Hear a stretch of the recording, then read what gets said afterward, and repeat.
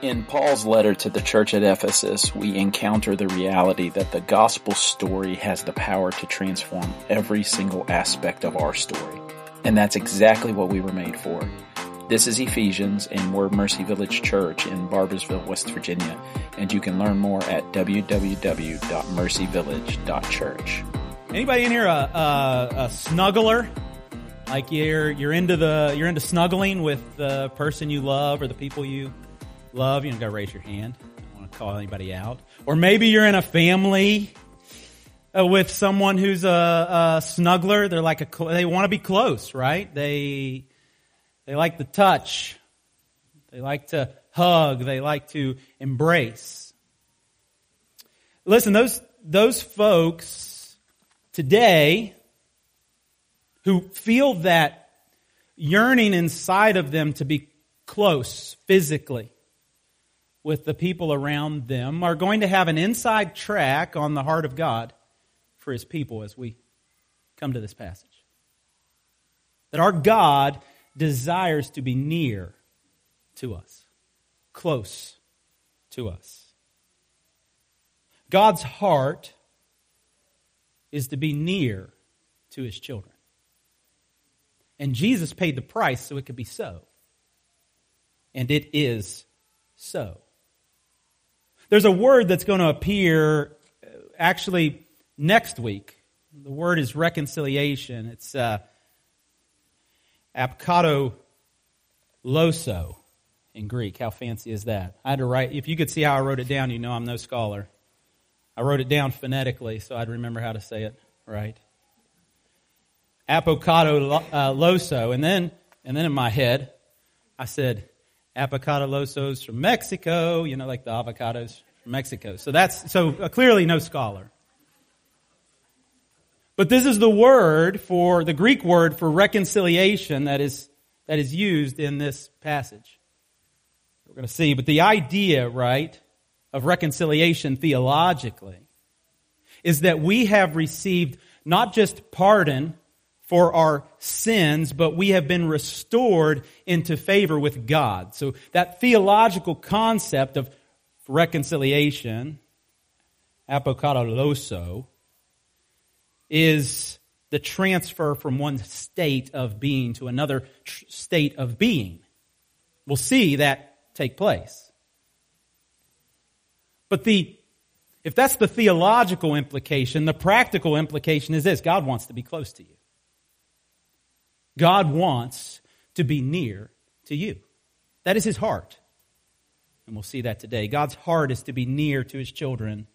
And Jesus paid the price so it could be so, and it is so. Father, today what we know not, please teach us. What we are not, please make us. And what we have not, please give us by your grace. In the name of Jesus we pray. Amen. Ephesians chapter 2, 11 through 22 are all about reconciliation. Apokatoloso from Mexico. That is the gist. We are going to spend 2 weeks there. We're actually going to sandwich this week some of the verses. If you noticed, we're going 11 through 13, and then we're going to skip to 19 through 20. The reason why is because there are two parts to reconciliation in this passage. One is our reconciliation vertically to God. And the other is our reconciliation horizontally to one another. But the order matters. We get the order right. Like we must be reconciled to God before we will ever have any chance of being reconciled to each other. If we're ever going to truly, humbly, and we'll talk about this next week, if we're ever going to truly, humbly, selflessly draw near to others, then we must know the reality of how God has drawn near to us. Otherwise, it'll all be wasted. And so that's where we start this week. That's where Paul starts this week, is how God has drawn near to us. But in typical Apostle Paul fashion, he likes to paint these glorious, beautiful truths against this stark, dark backdrop of who we were before Christ. And what he wants us to do first here is to remember the distance that existed between us and God. Now this is never, like Paul's intention here is never for us to become people who just beat ourselves up. We're dead. We're fools. We're incapable people. No, he's trying to say that we were that, but now through Christ we are something else. It's the contrast against which we see our identity. It's very valuable to do that, and that's where he starts. He says, therefore, he starts verse 11, therefore, and what he's about to do, R.C. Sproul explains so well. I think this is very valuable for us. Paul is asking his readers to think once more of what they were like prior to their conversion. Right? To look in the rearview mirror and remember who you were before Jesus. He tells of a professor that he had in Holland who once said, gentlemen, the essence of Christian theology, that knowledge of God, is grace. If you were to boil down all that we know about God in Jesus, what you would get is grace. That would be the essence of it. And if you were to boil down the essence of Christian ethics, the behaviors of Christians, what you would get is not holiness. That would be in there. Righteousness would be in there. Godliness would be in there. But what you would get primarily is gratitude. That if we are going to walk with Jesus in obedience, if we're going to do what verse 10 called us to last week, we are His workmanship, created in Christ Jesus for good works. We're called to that. That's a part of who we are. We're supposed to live rightly, act rightly, think rightly, do rightly. Good works. If we're to be there, it can't come from a place of guilt, he goes on to say. Somehow that pithy little statement has stayed with me. I have come back to it again and again and again in my thinking. We're not supposed to be motivated to godliness by fear of the consequences of breaking the law. There are consequences for breaking the law. He's not saying that's not an important part of our understanding of God. But essentially, or at the most priority, rather, we are motivated by gratitude, thankfulness. Remember, Jesus said that the one who has been forgiven much, what? Loves much. So that's why he paints this contrast in verses 11 and 12. He's laying the groundwork for gratitude by contrasting it against who we once were. Therefore, remember, we just read these verses, that at one time you Gentiles in the flesh called the uncircumcision by what is called the circumcision. Paul loves to talk about circumcision, right? It's like that awkward conversation he always wants to have. You maybe have a family member like that. I had a professor at Marshall who was very open about everything. And so and I mean, it's just is what it is. We're family here. If she had a yeast infection, she would talk about it to the class. She would tell us about it. Like seriously, that's my experience at Marshall. And so maybe you have a family member like that who kind of doesn't understand the social filter, right? Like, okay, that's not what you talk about here in this setting, right? There's a small group of people that maybe you talk about that with, and then there's a larger group of people you don't talk about that with. So Paul's always coming back to circumcision over and over and over again, but he's actually making a very important point. That there was division between the Jews and the Gentiles. That's how they would have known them. The difference would have been that way. And those who were Jewish would have looked at the Gentiles and called them the uncircumcised, right? Talk about kind, welcoming, right? You talk about really welcoming language. They would call them that. That was the name they had for them. And he's saying to the Gentiles in Ephesus, remember, that's who you were. There was some name calling going on. Do you remember that? The uncircumcision. You were called that by the Jews, what's called the circumcision, which is made in the flesh by hands. He's saying that's just a man-made thing. But he says, let me tell you, so that there was this man-made distance. Next week we'll talk about how that man-made distance needs to be broken down. But he says there was in actuality not just a man-made distance, but there was a theological distance. There was an actual distance that you should be most concerned about is this. Remember that you were at one time separated from Christ. You were at one time alienated from the commonwealth of Israel. You were at one time strangers to the covenants of promise. You were at one time without hope, you having no hope and without God in the world. He says you were distanced from Jesus. That's where the saints at Ephesus were at one point. That's where you child of God, were at one point distant from Jesus. You didn't love him. You might have sang about him at church, but you didn't really feel anything inside of you when you sang it if you grew up in church and you were not a Christian. Those things meant nothing to you. You were distanced from Jesus. You were distanced from being part of God's family. You weren't in the family. There was distance between that. You were distanced from the promises of God. All the promises of God are yes and amen in Christ. You were distanced from that. I was distanced from that, and therefore distanced from hope. We were without hope. Hopeless people. Apart from Jesus, you get that? That's the claim of Scripture. Apart from Jesus, there is no hope. And if you take that literally, then that means that everything else this world has to offer that says this is for your hope, whether it's financial security or family security, relational security, whatever it is, that actually can't provide hope. Only Jesus can. You were without hope and you were distanced from God in the world. He says, remember the distance. If what comes next is going to blow your mind, if what comes next is going to grab hold of your soul, then you have to remember who you were apart from Jesus. He did this last week too. He says, remember you were dead in your trespasses and sins. Paul's constantly saying, look in the rearview mirror, not for shame, not for guilt, but look in the rearview mirror so that you can be grateful, so that you can be thankful for what God has done. You were dead and you were distanced. That's who we were outside of Jesus, and we couldn't make ourselves alive, and we couldn't make up the distance. Last week, Logan talked about verses 8 and 9. For by grace you have been saved through faith, and that faith, his interpretation, it would be mine as well, that faith is not of yourselves, it's the gift of God. That faith comes from God. There are Christians throughout church history that would say actually salvation is the gift from God. Logan mentioned that last week, that maybe it's not the faith that's the gift from God, but it's the salvation that's the gift from God. And we bring faith to the table in and of ourselves. But even in that translation, there's still this, whether it's salvation that's the gift or faith is the gift, you still come to receive a gift. You know what that says to me?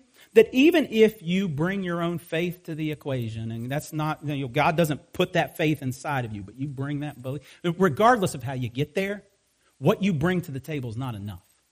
If it was, that verse would read that this is the just payment for what you brought in exchange.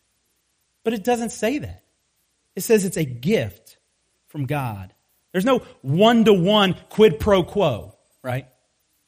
Whatever you bring to the table as a Christian before you are a Christian is not enough. God has to make up the difference. And he does so through Jesus. We were gone. Paul wants us to remember that. Remember who you were. Remember where you were. Remember that you're prone to wander still as a Christian. By the way, and this is just like maybe a high horse or something, but entitlement mentality jacks us all up. It does. Entitlement mentality jacks us all up, and in the church that's true. When we come into this place saying, I deserve grace from God, I deserve mercy from God, I deserve joy, I deserve happiness, I deserve all these things, in and of myself, then all of a sudden I become really important to the church. Really important to the family of God. Really important to the equation of anything that is for God's glory. And you know what gets diminished?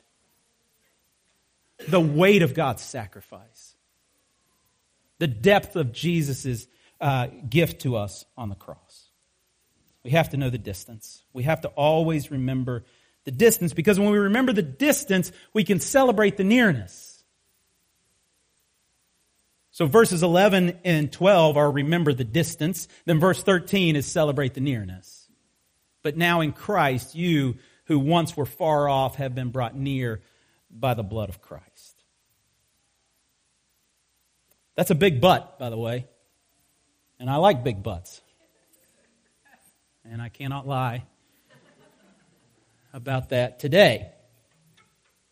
It's a contrast word. It matters.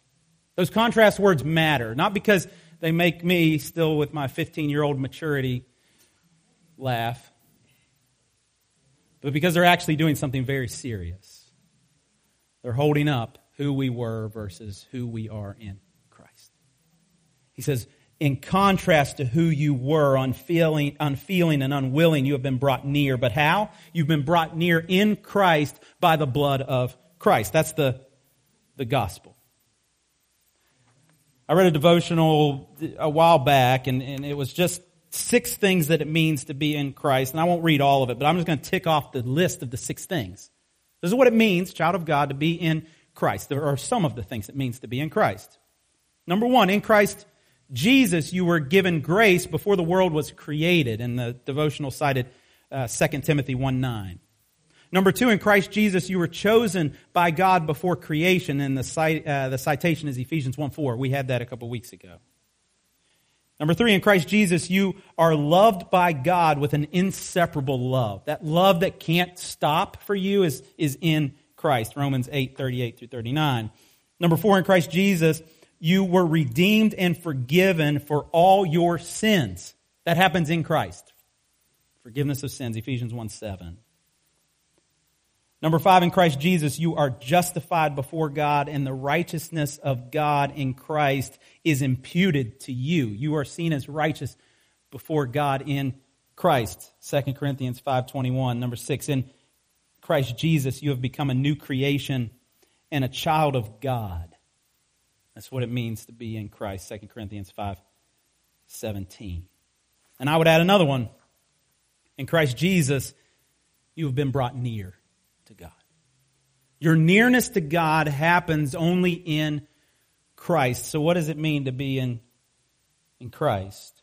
Or how do we get there? Right? If being in Christ brings God near to us, then the follow-up question should be, how do I end up in Christ? Well, that happens by the blood of Christ. The way that you are brought into Christ is through the sacrifice of Jesus. This is the gospel. Jesus, God's perfect Son, Christmas Day, right? Not in reality, but we celebrate born of a virgin, born from God, sinless for all of his life, would go to the cross. And there on that cross, nails put into his hands and into his feet. It matters because it's a sacrifice. Blood spills out, and the blood of Jesus Christ, God's Son, cleanses us from all our sin. Because there on the cross, God poured out all of his righteous wrath against sin on Jesus. So that you didn't have to be punished for your sins. So I didn't have to be punished for our sins, for my sins. He himself bore our sins in his body on the tree, that we might die to sin and live to righteousness. By his wounds, by his blood, we are healed. You can be brought into a right relationship with God because of the blood of Jesus Christ. He didn't stay dead. Raised from the dead 3 days later in power. If you're not a Christian, trust Jesus today. Believe in the finished work of Jesus on the cross, and you will be in Christ. And if you are in Christ, you have nearness to God. The gospel invitation is an invitation to be close to God. He said, I will never leave you nor forsake you, so that we can confidently say, the Lord is my helper. I will not fear. What can man do to me? That's in Christ that you have that assurance of eternal nearness. I will not leave you as orphans, Jesus says when he departs. He's talking about how the Holy Spirit will come. I will come to you. God draws near to us through the Holy Spirit as well. And he doesn't leave us as orphans. He's close to us. So we remember the distance. We celebrate the nearness. And lastly, we see a picture of that nearness. This is where we skip forward to verses 19 through 22. Those verses in the middle we'll come back to next week. They're about reconciliation amongst the body of Christ. The people of God being reconciled to one another. But this week is about us being reconciled to God. And so verse 19 starts this way. So then you are no longer strangers and aliens, but you are fellow citizens with the saints. We're going to touch on that first part of the verse next week. But then this part in bold, he says you are members of the household of God.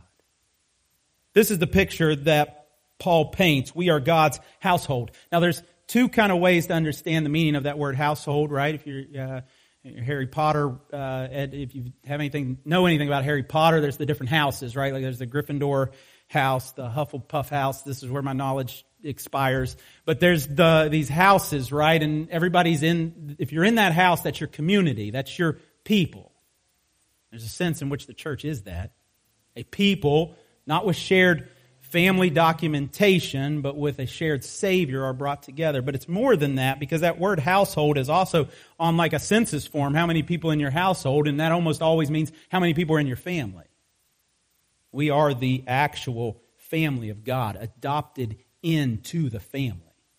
We're not just a community, in that sense a household. We are blood-bought brothers and sisters. We are His household.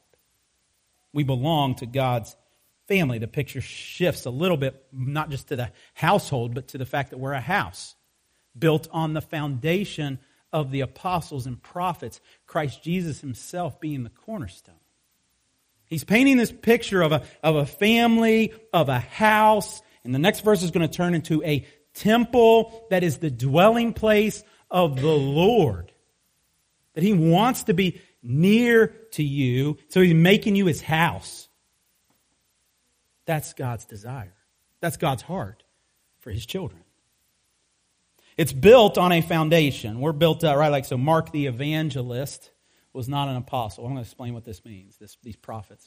Mark the evangelist was not an apostle. Luke the physician, the historian, he was not an apostle. James, the brother of Jesus, was not an apostle. Watch out. And whoever wrote Hebrews may or may not have been an apostle, but they were inspired by God to write Scripture. Just like the prophets of the Old Testament were inspired by God to write Scripture.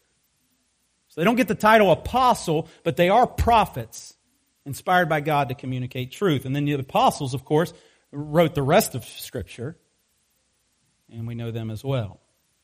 They're the foundation, but I thought Jesus was the foundation, right? Well, He's in here too. And not only that, but He's the most vital part of this verse because He's the cornerstone. Now in our day and age, a cornerstone is decorative, right? If you have a nice building, it'll have like a date on it. It'll be like ceremonial. When at the writing of this, that wouldn't have been the understanding of cornerstone. The understanding of cornerstone would have been the most essential stone in the entire foundation. Without it, nothing happens.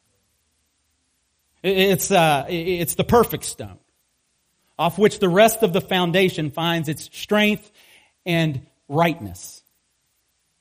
So Jesus is the essential piece of the foundation, and beyond that, it is the prophets and apostles who are the foundation, namely their teachings about Jesus. They teach us who Jesus is, and this is the foundation that we are built on. We, the family of God, His building. We find our firm foundation in Jesus, and we find our firm foundation in the teachings about Jesus. That's what holds us together. In whom we, in Jesus, the whole structure is being joined together, grows into a holy temple to the Lord. In Jesus, all of the reconciled people of God are becoming a sacred house for God, a temple. How many of y'all, most of us grew up in Appalachia, grew up with a granny or a mama who said, okay, we're going to God's house on Sunday morning, right? Or a mean old grandpa, no running in God's house, right? Like that was the verbiage. Well, I don't mean to offend any Appalachian grandmas, because they're the best. Of all the grandmas in the universe, the Appalachian ones are the best. But there's no brick and mortar house of God. It's a people. There's a house for God, but that house is made from living stones. People, you yourselves, like living stones, are being built up as a spiritual house to be a holy priesthood, to offer spiritual sacrifices acceptable to God through Jesus Christ. We are the house of God, being built together. Spiritual house, living stones, that's us. Verse 22, in Him, you, child of God, are being built together into a dwelling place for God by the Spirit. Is the home finished? No. Still being built. You follow me around this week and you can see that this living stone is not yet a perfect stone. And you can follow all of us around this week and you would realize that these living stones are not completely built into a house of God yet. It's happening. It's being built. Is it done in our strength and in our power? No. It's by grace through faith in Jesus, the cornerstone. But God's heart for you, right, is the heart towards a home. Think about your home, right? What it should be. Kind of a comfortable place that you want to be. Where you can go, nuzzle in, be close. That's a home, right? And God says to us, busted, broken, failing, weak people who struggle to have faith to believe it, that He wants to be close to us and dwell in us. Now, if that doesn't hit your soul today, it's not my fault. I've prayed all week that this would hit your souls today. That the Holy Spirit in our midst would give us a greater understanding of what that truly means, that the God of the universe wants to be close to you. That's good for the soul. God is making you His home. God is near to you. He wants to be near to you. He brought you near. He chose to be near. He is intentionally making it so. And so I end with this question. Do you believe it today? Do you really believe in your heart that God wants to be near to you? Do you believe that you're worthy of the nearness of God? That in Jesus Christ, you are worthy of the nearness of God? I'm being serious. Do you believe that? Or do you have things that are holding you back from believing that, right? Do you think that when God looks at you, it's a shameful look? Right? Maybe you received shameful looks from your parentals or from other people in your life. And so now when God looks at you, you see Him through those eyes. Maybe He's an absent father because you had an absent father. Maybe He's a lazy father because you had a lazy father. Maybe your father or your parents or someone influential in your life has always recoiled from your sin. And so when you think of God's viewpoint of you, you see Him recoiling from your sin. Oh, I can't look. Maybe when He looks at you, he loves you, but He's got kind of this, I knew you'd end up here. Remember I told you. I told you so, right? I told you that if you walked in this way, failure, destruction, and now here you are. I've talked to my kids that way. Surely God must, no. Good news today, those are all false narratives. God wants to be near to you. Come to me, all you who labor and are heavy laden, and I will give you rest. Take my yoke upon you and learn from me, for I am gentle and lowly in heart, and you will find rest for your souls, for my yoke is easy and my burden is light. That's God's view of you, child of God. And so your homework for this week is let Him draw near to you. Let Him draw close to you this week. Very specifically, find 15, 30 minutes. I know for some of you that's like a huge amount of time. But do it. Make some time. Make 15 or 30 minutes this week. More if you have it. And get alone with your Bible. Get alone in prayer.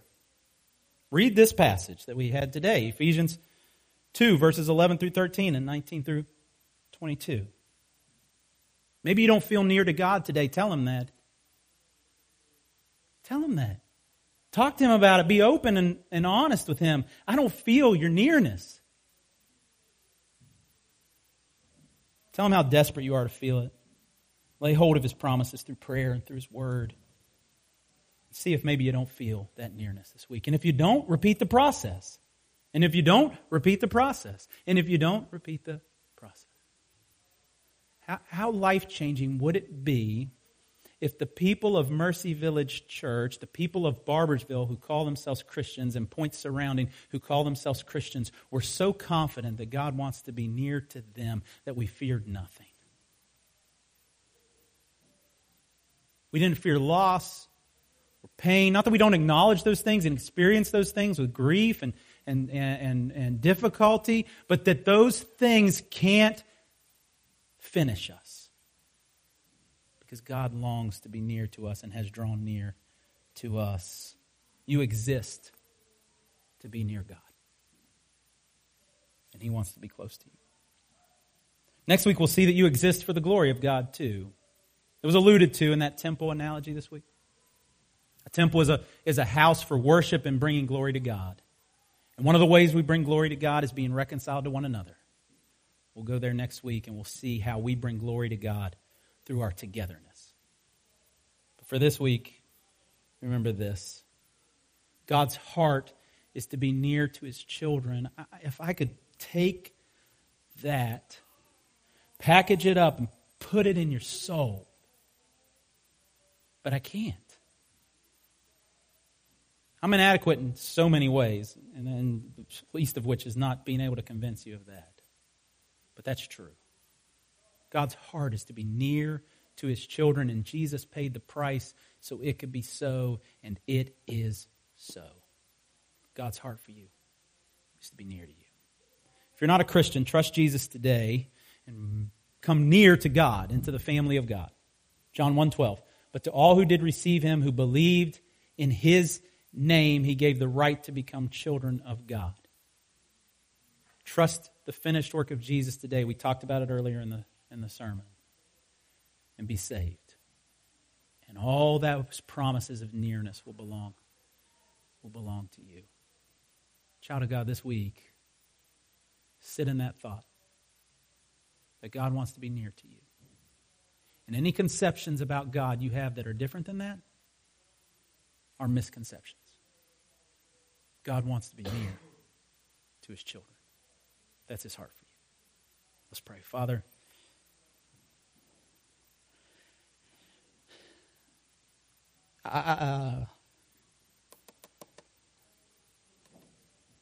what a hard thing it is some weeks, but yet a gracious gift to preach something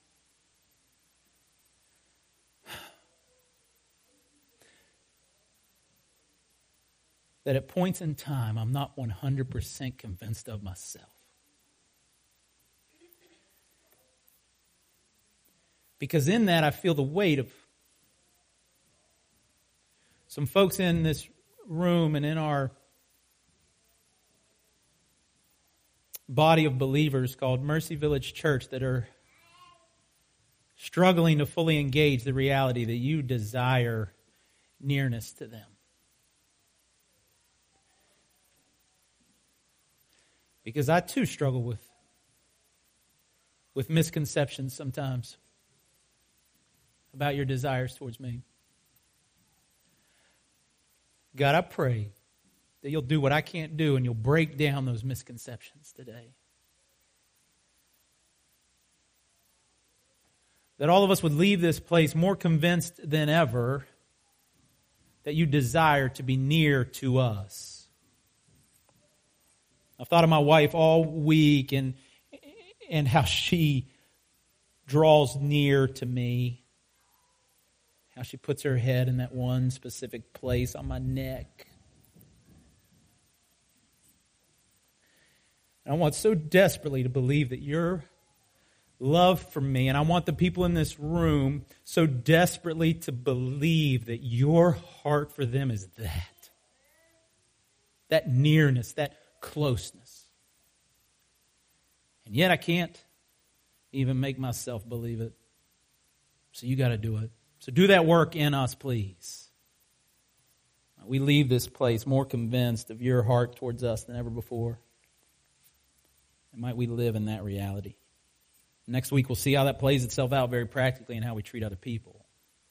But this week, might it be your nearness to us that falls upon our hearts sweetly and generously.